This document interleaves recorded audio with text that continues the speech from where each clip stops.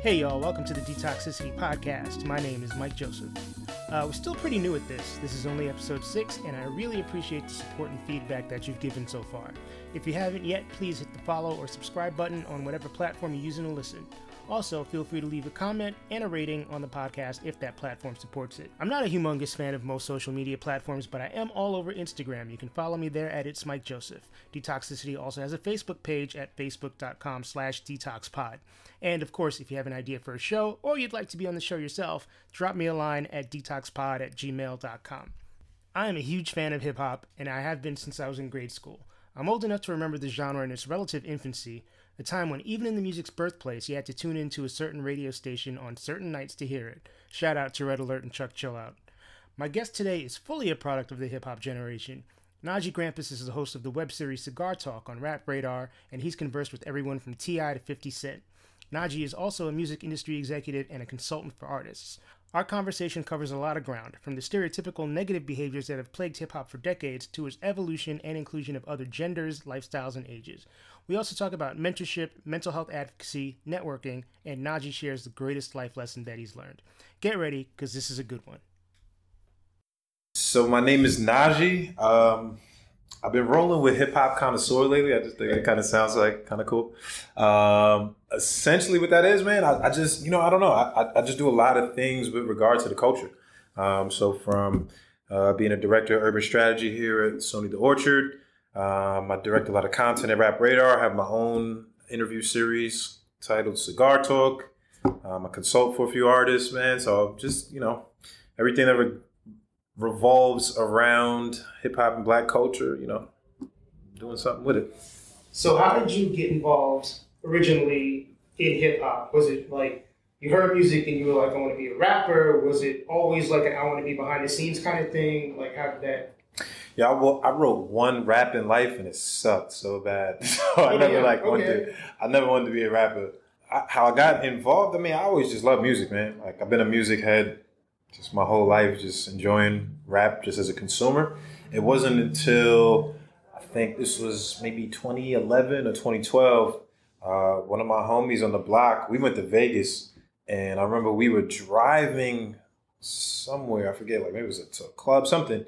Anyway, long story short, I was playing something on an aux cord, and it was an instrumental, and I didn't know. And my friend just started like rapping, and at first I was like, it was like a joke, but I'm like, oh shit, dog, like you could really rap. Like, damn. And that was my inception. I was like, yo, let's make a plan and I want to manage you. Like, let's really do this. And I just tried it. And then that was just really my inception into just wanting to really work in music. Whenever someone wants to work behind the scenes in something, it's always interesting to me because usually you get people and they get involved in any kind of artist because they want to be up front. So you're kind of cool being the guy pulling the strings behind the scene, but you also do interviews and stuff like that, so you're still like a personality. Sure. I think that one, I always knew and had this inclination, like the real people in power are behind the scenes, you know what I mean? And the people really making things happen. I always just kind of knew and figured that. I never really had a burning desire to be a performer. I don't know. I just never really had that. Also, again, is like I said, my start, it wasn't like that was the plan, like, hey, I want to be behind the scenes, but it was just, I had a friend who I thought had the talent enough to do it, and I just know he needed somebody to support him. And, that was my role. And just kind of from there, doing it and having some success, it opened my eyes to just different avenues and different things that I'd be able to do successfully and make money doing, but ultimately just doing things that I love and would do for free. How did you learn management skills? Like, because in my head, management requires kind of dealing with people's personalities and making all that work. How do you, and you still do consulting. How does that work? Because artists are typically sensitive and a little bit more difficult to direct than the average person. Absolutely. Management comes with a lot of headaches. That's just, you got to accept that point. Like you said, just dealing with personalities. And I think when you're a manager, you're not only managing the music or just the artist, but you're managing sort of the life around them. And you're just trying to curate the best possible life for them to be successful at their art and to be able to monetize it. So I didn't really I didn't read any books. It was more like a trial by fire. It was just kind of, I was on the scene, and luckily, so I went to a barbershop in Queens, and sort of like a legendary kind of barbershop at the time. Like a bunch of people. I met J. Cole there at the barbershop. And there's a friend of mine, everybody calls him B-Dot. He was working at Double XL at the time. So he was my only like link to anyone who was in the music industry. So I used to just bother him like, yo, how do I do this? What do you think about this? And it was more just a trial by fire. And I was, I'm from New York, from Queens. So I was an outside guy. Like all the parties I was there, I was hanging out, and I just kind of met a lot of people through that. So I think that was a large part of, I guess, what I was able to bring to the table was just I knew a lot of fucking people. And, anything I didn't know, I was fortunate enough to be able to ask somebody. Networking is a skill. Legitimately a skill. Because there are people who aren't type of people that can walk into a room and make connections and retain those connections. Is it natural for you to be like a networker kind of person, or is it something that you had to work at over the years? A little bit of both. I think I do have a natural inclination that I think, especially growing up in my younger years, I was definitely a lot more extroverted. I kind of grew up like as an extrovert, so I didn't mind just speaking to people and walking in the room and talking to people, and I just didn't really care how anyone else viewed me. Where did that come from? Because kids are usually, maybe I'm projecting my own experience, but kids are usually pretty shy. Like going into a room full of people and having to introduce yourself or kind of be the center of attention just feels really foreign to me. Yeah, you know what? I don't know. I think it started early. Like I was because again, I'm from New York, so like back in high school and junior high school, like dancing was cool, right? Like the Harlem Shake and stuff like that. So I always used to like dance, like do the Harlem Shake and all that kind of stuff. And I guess that just comes with it's you can't be an introvert doing that, right? Like when you're out there and doing chicken noodle soup and all that kind of stuff back in the day, you know what I mean? So it was just fun. I just had a lot of fun then at that point. So I think, like you said, so that was the natural part, but also the learning part of it. A lot of what people don't know, before I started in music, I was in politics. Really? Yeah, I worked for the city council for 3 years. Councilman Mark Weprin. So I was a coordinator under him for about 3 years. And in politics, it's sort of the same as music, man. I feel like, an artist to me is essentially a politician, right? You're getting somebody to buy into your message. You have your message. When you promote it, you have to actively get out there, get on the streets, shake hands, kiss babies. People are essentially buying into you. And that's kind of what it was. And, being in politics, there's, ton of networking events, and it kind of forced me to be able to have to talk to people who I might not normally talk to, right? Like I'm a kid from Jamaica, Queens, in the streets, and like talking to all different people from different walks of life. Politics kind of gave me that experience prior to music. Yeah. And the question I was going to ask you as soon as I heard that was like, what's the difference between politics and music, or what are the similarities? And because in my head, it really feels like they're very similar. They are, man. Surprisingly, I think they are extremely similar just in terms of, like I said, it's from the artist standpoint, even being behind the scenes, just kind of coordinating things and trying to push forward certain initiatives. You know what I mean? So I definitely think that there are a lot of the same skill sets that go into making a great politician, or even just working in politics in general. But I think overall, man, it's networking and interpersonal skills, right? Like how do you, in order for you to be successful in politics, you have to have people that will go to bat for you, you know what I mean? And people that buy into what it is that you're doing. And I think it's the same thing in music. You kind of have to build these relationships and just kind of have people who understand your vision and are willing to sort of co-sign that. I wonder if, because I'm a little older than you, people still think that it's like you just jump in front of the right person and you get discovered and you get famous and rich and make a lot of money. Yeah, I think that, I feel like people, that's the fantasy of it all, right? It's exciting to think like, hey, I meet this one person that can change my life. I mean, theoretically, that's possible. It doesn't happen like that oftentimes. It definitely has happened, but that's more of an anomaly than anything. But there's definitely been people throughout the course of my life that have helped me and altered my journey ultimately. But it wasn't like I met them, and then they changed. The gates opened. I had to really cultivate those relationships and build them. And I always like to say, I know I said it once before, but a quote that somebody told me once that always stuck with me is the day you plant the seed is not the day it bears fruit. And I always knew that, man. And, so when I meet somebody, and again, you never know who's going to be who, man. You never know who you're going to meet or how they'll alter your life. And, I met a few good people along my journey, and just the way life happened, things kind of worked in my favor. Did you have a mentor growing up? Was there somebody or multiple people growing up who were kind of an inspiration for you and that you asked for advice or that kind of thing? Yeah, I wouldn't say I had I think I went through periods of different mentors, maybe. Sure. I wouldn't say there was just one specific person who helped me along the entire journey. But there were definitely certain periods where I met certain individuals who, were open to me and kind of gave me advice. So I would say one of the first people, again, that same barbershop I referenced earlier, it's called Headquarters Barbershop, which was in Queens. Shout out to Queens. And Irv Gotti's brother, Chris Gotti, he started Murder Inc. with Irv. He went to the barbershop.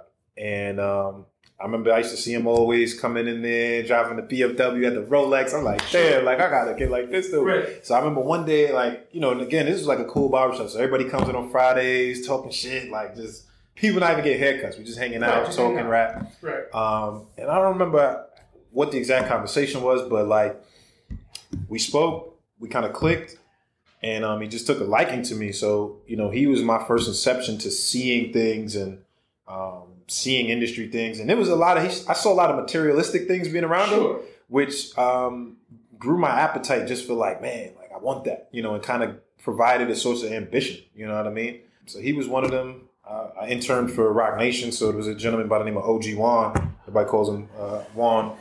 And he same sort of deal. We met, he kind of took a liking to me, and, I was able to kind of just go to his office a lot and ask questions and just monitor everything that was going on, just seeing how things went. But again, I'm condensing years into sentences. A little bite-sized kind of thing. So, one thing I want to underscore just periodically is how important it is for people to have mentors and for people to be mentors. I don't know that, particularly for, us as Black people, I don't know that you get to a place without having people that kind of help you up and school you along the way. I had people who, kind of pulled me aside and were like, okay, I got you, young guy. Yeah. I'm going to, and whether they actually said it or not, they did it.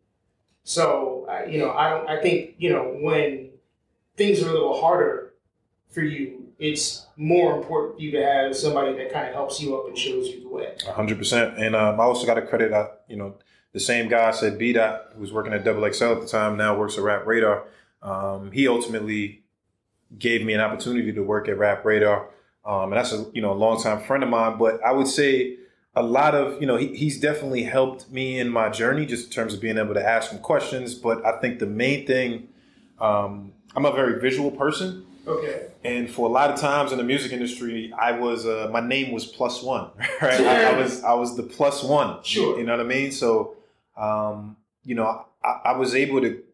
I was a fly on the wall for a long time, man. Before I was in the rooms with people I work with now and deal with now, but they didn't know who I was at the time. You know what I mean? And I was just in there, kind of soaking things up and watching and seeing who's who matters here, who are the players, and I feel like I took a lot of years just playing that role, playing the scenes, just kind of understanding the lay of the land before I actually got into a position to dictate certain things. Here's where our age difference comes in. I remember a time when hip hop did not exist commercially. Yeah. When you turn on the radio and there was an indie rap on the radio, and even, into my teenage years, if you were to hear hardcore hip hop on the radio, you had to listen at a certain time of day, certain time of night, actually, right, on a certain day of the week, and only to certain radio stations. Sure. Before there was Hot 97, before there was Power 105, before there was any of that stuff, before there was hip hop radio, at least in New York. I know LA kind of jumped ahead of us a couple of years on the hip hop radio tip. Yeah. So I'm always curious, what is it like to just not have ever experienced a world where hip hop did not exist. Dog, it's a sad time for you. I'm sorry to hear that. It was just sorry to hear that. Yeah. I mean, for me, hip hop has been such a large part of my life, man, and even just outside of what I do for work, it just played such an integral role in just identity, right? Like my identity as a Black man, and I think that a lot of what, and this is all my personal view, but I think, as somebody that's, as a Black man or African American, right? Like, my grandfather was from Barbados, but I didn't really get that growing up. Right. So as far as identity, hip hop was that for me, right? Like when we're talking about just obviously like the history of America and slavery, like a lot of that kind of plays into the identity of you as a Black man, right? Sure. Like, every ethnicity or nationality, you have a flag, right, that you take pride in, right? There's a flag, maybe there's a language, there's certain things. And I kind of feel like just being an African American, we don't have all of that, right? Like our flag is the American flag, or right. Like, the Pan-African flag, kind of, right. But not really. Right. You know what I mean? So, hip hop was always my flag. Like that was the thing that, no matter where I'm at, what state, what city, like if somebody lives this type of life and understands this culture, we relate on a certain level. And that's kind of what it's always been, man. So it's really been, a blessing for me to just, have hip hop in my life, like to that extent, to the entertainment aspect of it, but then also just kind of like being able to learn and pick up things from what these guys are saying, where it's just like, damn, oh wow, like I never thought of certain things like that. Like, I heard Jay-Z say certain lines and I'm like, oh man, all right, a Biggie, and I just kind of picked up little tidbits from these guys. I feel like I know them, like right, like they're giving you game in 16 bars, and you try to take as much as you can and apply it to whatever you're going through. And how much of hip hop, enjoyment of hip hop, and I'm asking this question out because I haven't answered myself, is like the relatability factor. Like, and like for me, like Big and Jay and Kane and a lot of the older dudes, I respect their artistry, but I also like relate to them as people. Like, if I think of Biggie reminds me of someone that I grew up with. Yeah. Like I would see on the street or on the block, or like I have this joke, like I'm pretty sure Biggie robbed me at some point when I was a teenager or something like that. Right. And that's back when hip hop was a New York thing. Sure. Really, kind of a New York / LA thing. Absolutely. So all the people coming up just had that kind of local flavor, and being like West Indian American, and a lot of, early rappers are also, West Indian American. Yeah. How much of it now is the relatability factor, especially because hip hop is now so much bigger than New York, and it's like this big world thing? You know what? I think, so I'm 31. So I guess like when I started listening to hip hop, they didn't feel like peers. They were more like older guys to me, even though like Big and Pac really weren't that old, right? Like Big died at what, 20? Yeah, I mean, 25 maybe? 24, 25? Big is 3 years older than me. Pac is 4 years older than me. So, they just seemed so much older back then. Right. You know what I mean? But I guess when I looked at it, I didn't necessarily see it through a peer standpoint, just because they felt like older. But I looked at them more like, OGs on the block, or like my uncles, like one of my uncles, kind of like right. Jay-Z reminds me of like an uncle or something, like, the guy that comes around, he tells you all the cool stuff that you should be doing. Like, yo, right. Look, this is what you do. And watch out for these people. Do this. Right. When I was growing up, there was always like 2 or 3 dudes on the block that were like, yo, Young Buck. Exactly. Whether right. they're related by blood or not, that would kind of give you game. Right. So so that's kind of how I always looked at it. Yeah, like just like the older guys from the neighborhood that look out for the young guys. Like, yo, Young Buck, like, listen, this is what you do, man. With that said, and hip-hop gets criticized a lot, even though it's this big world stage type thing right now. There's hip-hop in every country in the world, every nationality, every ethnicity, like everything. Why do you think, even after all these years, because when I was a kid, it was just adults like, oh, we don't understand this rapping stuff, so it's just bad for everybody. Like, why do you think hip-hop still gets criticized, 40, 45 years later? I think that's a multifaceted answer. I think so. Just quickly, a couple layers to it. I think one, hip hop and the origins of hip hop, it's always been counterculture, right? Like it's always been anti, even from the beginning. Obviously, like I wasn't I was born in 88. So like, even from the beginning, when I look at the history where it was just like everyone's doing disco, and then you got this small segment of people like saying, nah, we ain't doing that, remixing disco records. Everyone's like, yo, what is this? Like, yo, we don't, that, so I think it's always been sort of counterculture. So I think that that's one part of it, is just, it still is counterculture. You know what I mean? So I think it's not for everybody. But then too, I think it's Black art, man. And, America has, unfortunately, an ugly history when it comes to, African Americans. And so I think that a lot of what comes with, dealing with Black art is a lot of those negative feelings and a lot of those negative stereotypes that are kind of placed on it. And, people just sort of not understanding what it is and not understanding the culture. Race plays a large role into how people accept the culture and what they feel about it. Do you think any of the criticism is valid? Absolutely. Absolutely. I mean, like, that's what anything to me is like, you got to take the good with the good and the bad with the bad. You know what I'm saying? Like, there are absolutely things I feel about this culture that are not positive for our people, our youth. You know what I mean? But at the same time, I think it comes from a real place, right? Like, I think art does imitate life. And a lot of the negative things I feel like that are spoken on and rapped about and even to an extent glorified come from a real place of like poverty, right? Like when you have these kids rapping about, drugs and guns and all of that kind of stuff, like you got to look at it from a deeper angle. Like, well, why is it like this, right? Like, how is it like that these kids are in this position where they're seeing it this early and these are things, right? And that there's tons of systemic things that kind of play into it, the reason of as toward why it is the way it is. But I definitely think there are absolutely, negatives to it. But to me, I don't necessarily point the finger at the artist, but more the system, in my view. Okay. One thing that's really been interesting to me as a hip hop fan is that it's turned into something that's a little bit more, like I remember when I was growing up, like there was, you were wearing baggy jeans and Timbs and hoodies.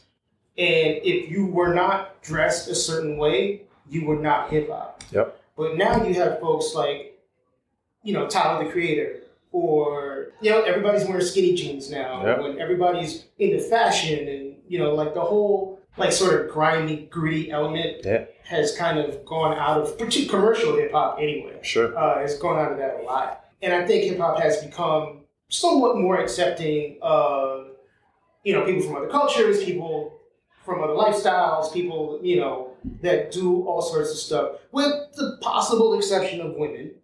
How do you feel about that, just in general? I agree, man. I was still, I was still active around that time point. Like, I'm a byproduct of 50 Cent, right? Like, when 50 came out, that was like, your short sleeves, we couldn't see your elbows. Right. Like, if I see your elbows, it's like, what? Oh, you know what I mean? Yeah. They looked at you crazy. And, that's just what it was at the time. That was the standard of masculinity, which was like tough, right? Like that was, what people's perception of what masculinity is supposed to be. And that's what was dictated to you, which is like, yo, if you don't do this, then we're all going to look at you a certain way. And, whatever social repercussions come with that, you just have to accept, right? So I do think that, but I think that's why, to me, the evolution of hip hop is just so dope, man. It's just, everybody isn't like that. And I think for most people's reality, most people aren't gangsters and street guys, right? Like most consumers, like there are definitely people that are, you know what I mean? And for me, even though, like I said, I grew up in environments where I was around a lot of street things, and I've been immersed in that environment, but I myself, I don't know, I'm not like a street guy. You can know what I'm saying? Of it, but not in it. In it, exactly. You know what I'm saying? So I come from that, but that wasn't ever my reality, and I never tried to pretend that it was.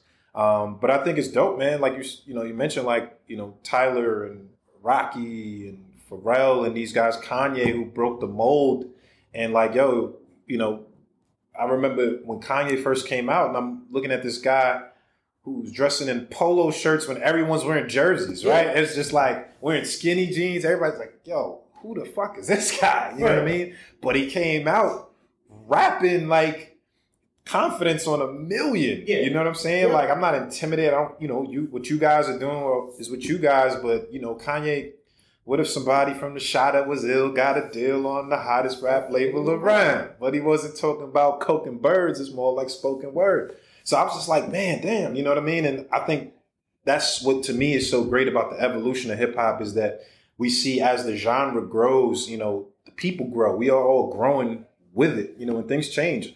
So, I embrace the change, man. I think it's dope. It's funny because up until 10 years ago, there was no such thing as like an old rapper. You know what I'm saying? And now it's like people are, in their 30s and 40s and 50s.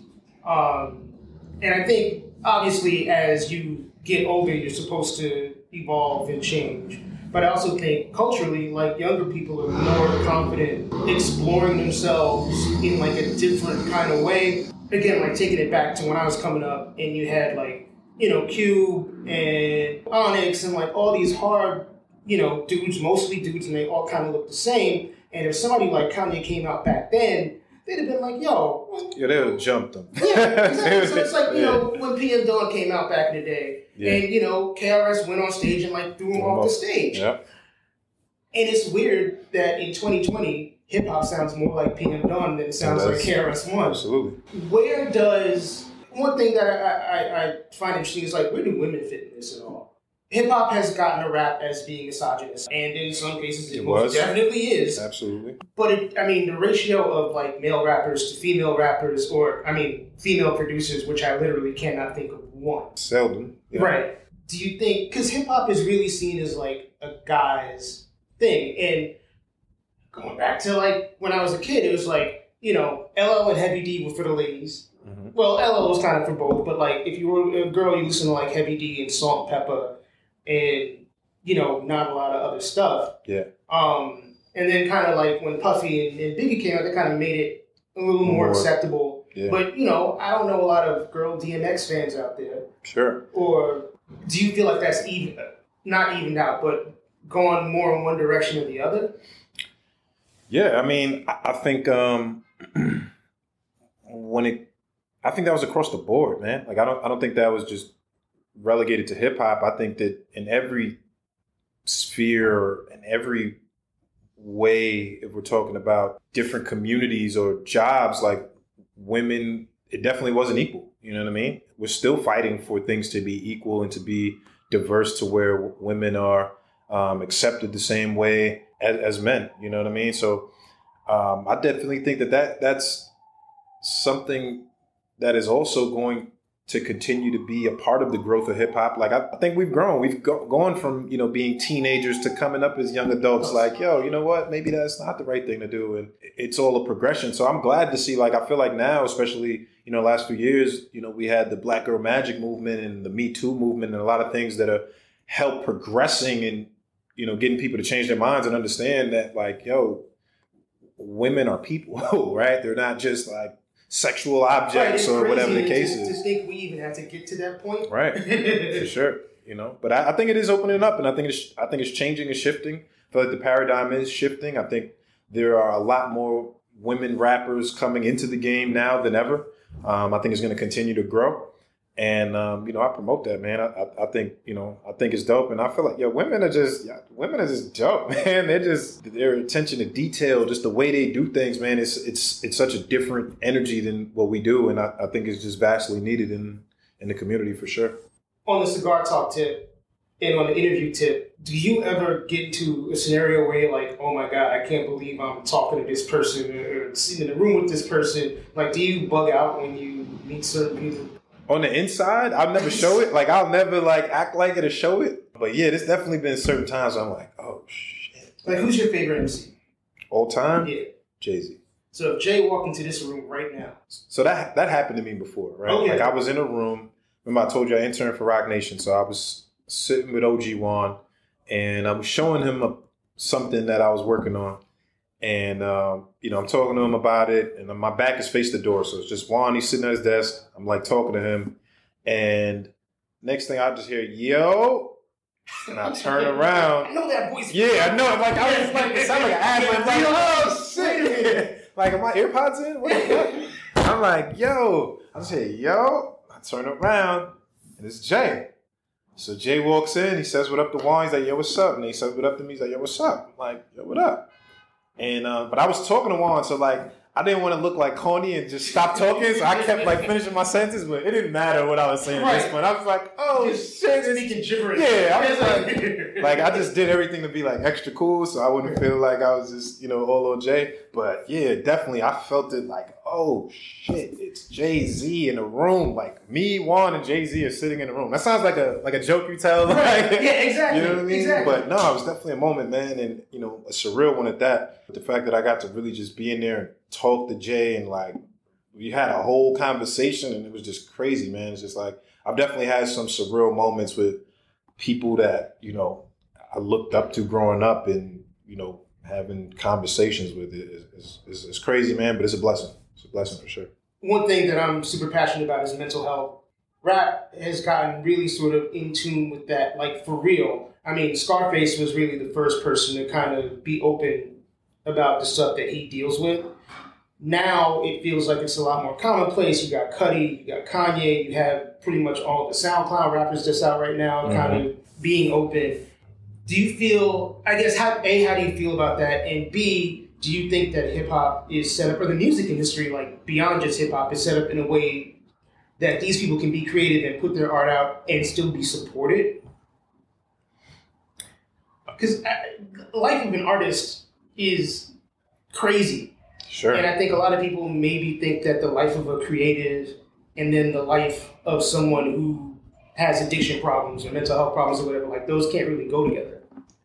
You know what? I think they're so much more closely related than people really understand. Like for a lot of, and just especially in today's generation, hip hop stars are younger. Like they're becoming younger and younger every year. Like how quick and fast these guys are getting notoriety. It's not normal for a 16 or 17-year-old to go from like being in a one bedroom in the hood in the projects, and next day you're making millions of dollars and everyone's saying yes to whatever you want. And that's a drastic change, man. And I think that does come with a lot of mental health ramifications, right? Because, you're going from literally two totally different lives, right?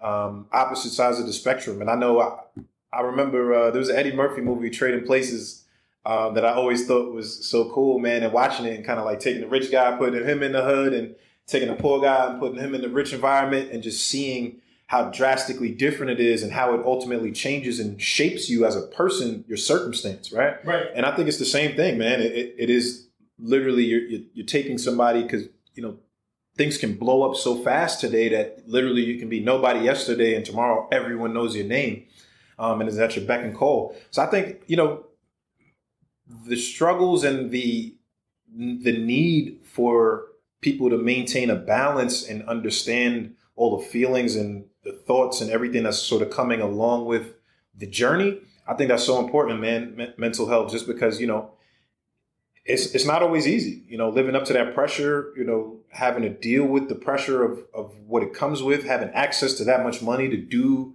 whatever you want with it, right? Like, it's not always easy being able to maintain a homeostasis in your mind at that level. So I think it's dope, man. I think it's dope that we're actually able to have that conversation now. I think it's dope that a lot of these kids that are speaking about it, shout out to G Herbo, we just put that album out called PTSD. And, he's speaking about a lot of mental health things. But I think it's dope just because, like, other kids are going through the same things that you're going through. Right. So this isn't like an exclusive problem to you. There are a lot of people that have mental health issues, and I think it's normal. I don't think that means that there's something wrong with you or whatever the case is. Right. So I'm glad we're able to actually have that conversation on a large scale. Yeah, I think discussing mental health in the Black community, and again, maybe I'm just kind of transposing my personal experience on everything, but it's been taboo for so long. Yeah. Like, don't tell a doctor, what you going to tell a doctor about what's going on in this house? Like, for sure. All that stuff. Yeah. The fact that it's being brought out to the open more now, and people are just talking about it, normalizes it. Jay talks about going to therapy. Yep. Whereas up until I was in my 30s, like nobody I knew talked about going to therapy. that was something rich white people did. Absolutely. Yeah. And I think again is, that's the gift and the curse. And it's just about what we do with it. Is a lot of, I think I said this on the panel we had last week, which was like, I was reading a book called Ontological Blackness, right? And it's the idea of what it means to be Black, right? And I think a lot of that is dictated by this culture, right? And what people say, a lot of that is dictated by, what we make cool and acceptable as Black men and women as to what the standard is of Blackness, right? And that's what, like I said, I mentioned the whole slavery bit because that's what we have to hold on to in a sense of pride, is that Blackness. And nobody wants to be ostracized. Like, you want to feel as Black as the next person, right? So like, I feel like there's a, objectively, you are as Black as the next person. Absolutely. Yeah. But the way the standard is set, if you don't, quote unquote, meet up to whatever the standard is, they're going to make you feel lesser than. Yeah. You know what I mean? So I just think that, to me, I think it's so important that we're including these things now in the standard. And like, it's all arbitrary. Like, it's not like a real thing, but it is. Super arbitrary. But, I've certainly felt that in my lifetime. Like, it's like, how are you going to tell me how Black I am? Right. When, there's more than one way to be Black. Yeah. There's a million different ways to be Black. And really all that dictates that is, what's here. Absolutely. But yeah, back to, to the mental health thing, I do think it's really important that people keep speaking out about that. And people just kind of look at situations for what they are. Like, you made a really good point about how crazy it's got to be to, like, come from nothing to all of a sudden be like, oh, I got money, I can pay these bills, I have a staff, I have these people depending on me to do stuff. For quote-unquote normal people, there's a step, right? Yeah. Like, you go to school, you learn business or whatever, or a trade, you get a job, you get married, you have a kid, you have this very linear outline of how you sort of mature. But it's one thing, like, in March, you're in your one-bedroom apartment kind of chilling, just making records and making beats on the computer. Yeah. And then in July, you got a #1 record, and you're touring the world, going places you've never gone or considered in your life. Absolutely. It matters, man. I remember, so even prior to politics, I was a paralegal for a few years back in the day. You're only 31, Najee. I know, right? I had a job. Yeah, right? But no, I remember, like, there was one year I did a lot of overtime. I think I made like $60,000 for the year, and I was like 19. And now, like, when you're 19, I'm thinking, like, I'm on top of the world, right? Wow. Yeah, I'm like, yo. And I thought I was like, man, like, you couldn't tell me shit. Like, I'm like, man, I'm the, like, but literally, like, I remember somebody told me one time, like, yo, you're pretentious. And I was like, I don't give a fuck. You know what I mean? And, like, I just liken that to say, like, obviously, like, I've grown so much from that point in my life. I was a teenager, but I just go to say, like, when I went from having nothing to having 60 grand, which is not a lot of money. Yeah. But, like, at that point, that's like everything, and I was tripping off of that, right? So, like, I can't even imagine, like, if I'm a 19 or 20-year-old and I got millions of dollars, like, for you to be able to maintain a certain standard mentally with your health, with your humility, with, who you are as a person, and still be able to maintain that,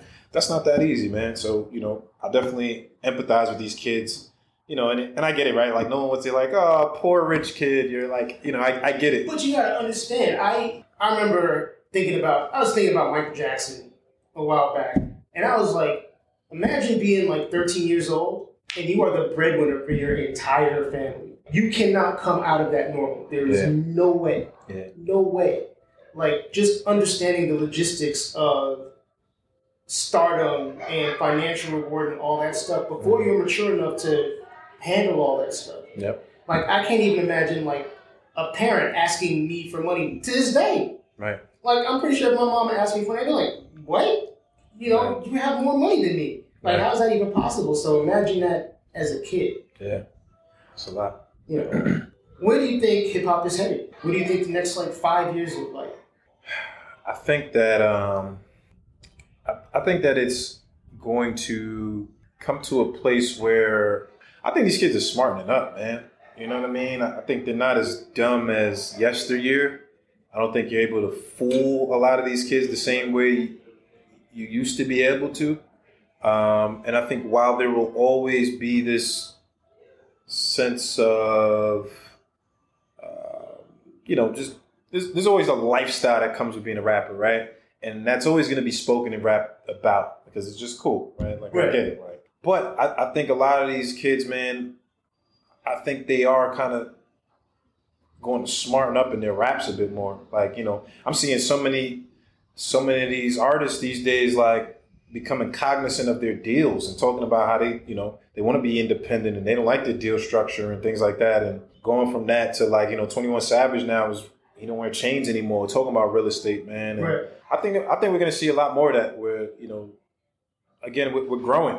I think we're going to see that growth. And I think the growth is absolutely inevitable. You're not going to get sold out for $5,000 in a pair of sneakers. Yeah, right? That's old. Yeah, that's old. And the RAV4, those days are old now. What do you see as your future? Like, where does Najee want to be 5 years from now? Man, it's always so hard for me to answer that because people ask me that a lot. And it's hard because every 5 years, I think the trajectory changes. Like, if you'd asked me 5 years ago, what would I be doing? It wasn't this. Sure. You know what I mean? So it's really hard for me to say. But I think I enjoy what I do now. I enjoy working here for the distribution. I think at some point it will transition into ownership. I think having my own label is something that I really want to do and work on.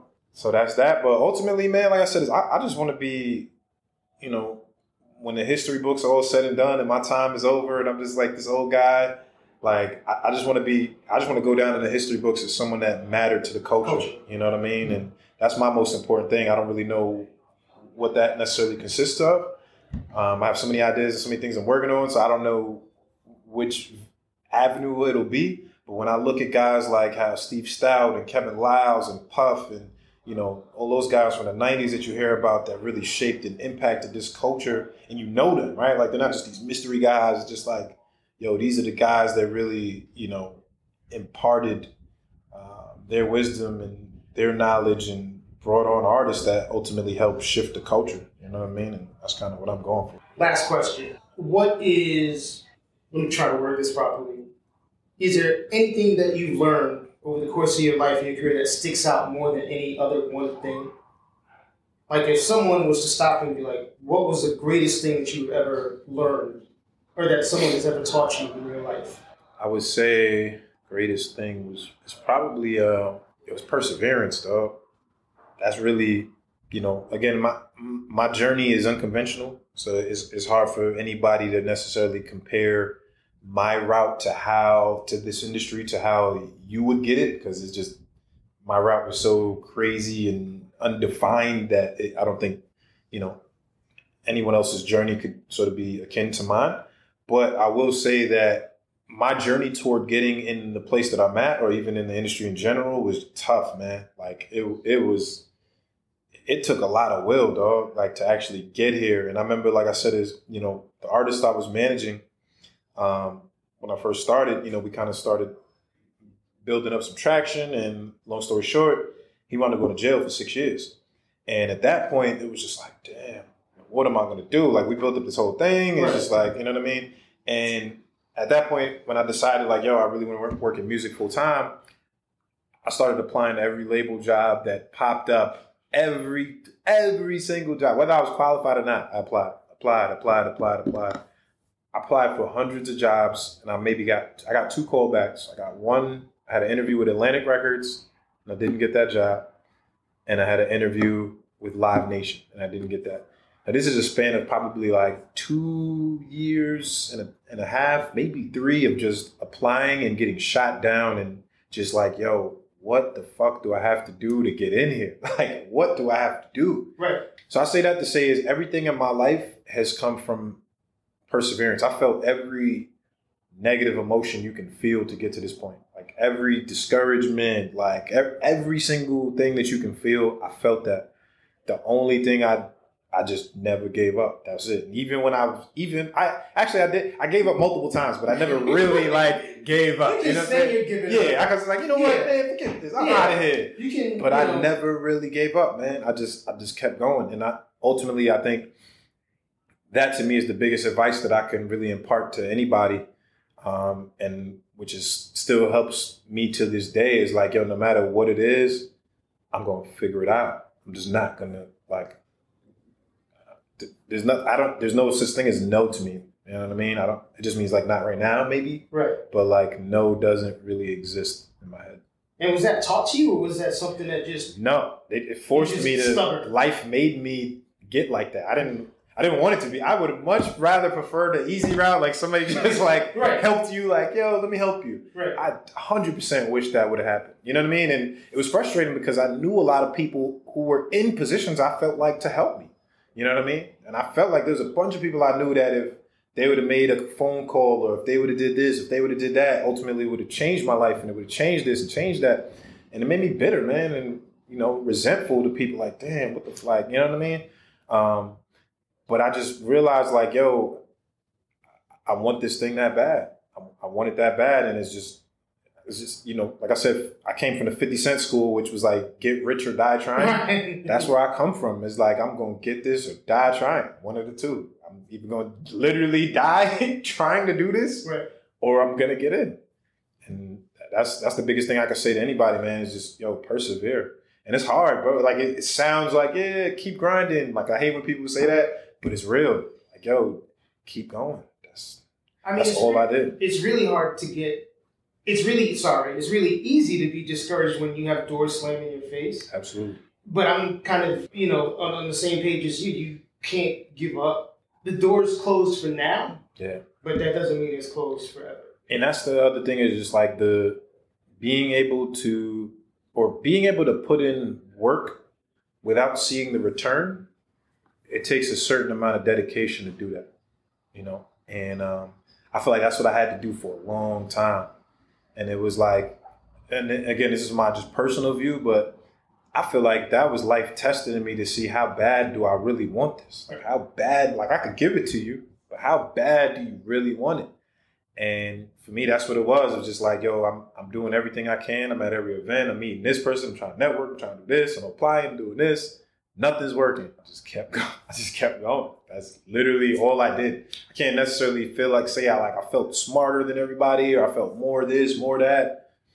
I just said, I'm not giving up. You're gonna either see me, you're gonna have to keep seeing me, because I'm not giving up, period. So, Najee is an impressive dude. What I came away most impressed with was his message of perseverance. Achievement isn't as simple as wanting something. Sometimes you have to really be stubborn in your pursuit and don't allow yourself to get discouraged. You may get knocked down a couple times along the way, but it's always important to get back up. You can find Najee's web series, Cigar Talk, on rapradar.com, and you can find him on socials at Najee Chill, spelled Najichill.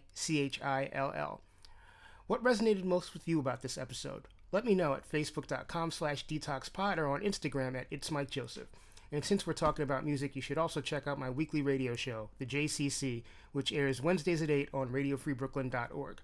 Whether you're listening on Apple Podcasts, Spotify, Google Play, or on Podbean, make sure you hit that subscribe button so you don't miss another episode, and please use the hashtag DetoxPod if you're discussing the show. Leave a review anywhere that you can, and tell your friends about Detoxicity if you think they'll enjoy it. If you have any questions about the show, or if you'd like to be a guest, just send me an email, detoxpod@gmail.com. I'm Mike Joseph, and I thank you for listening. Please be safe, stay healthy. Catch you next time.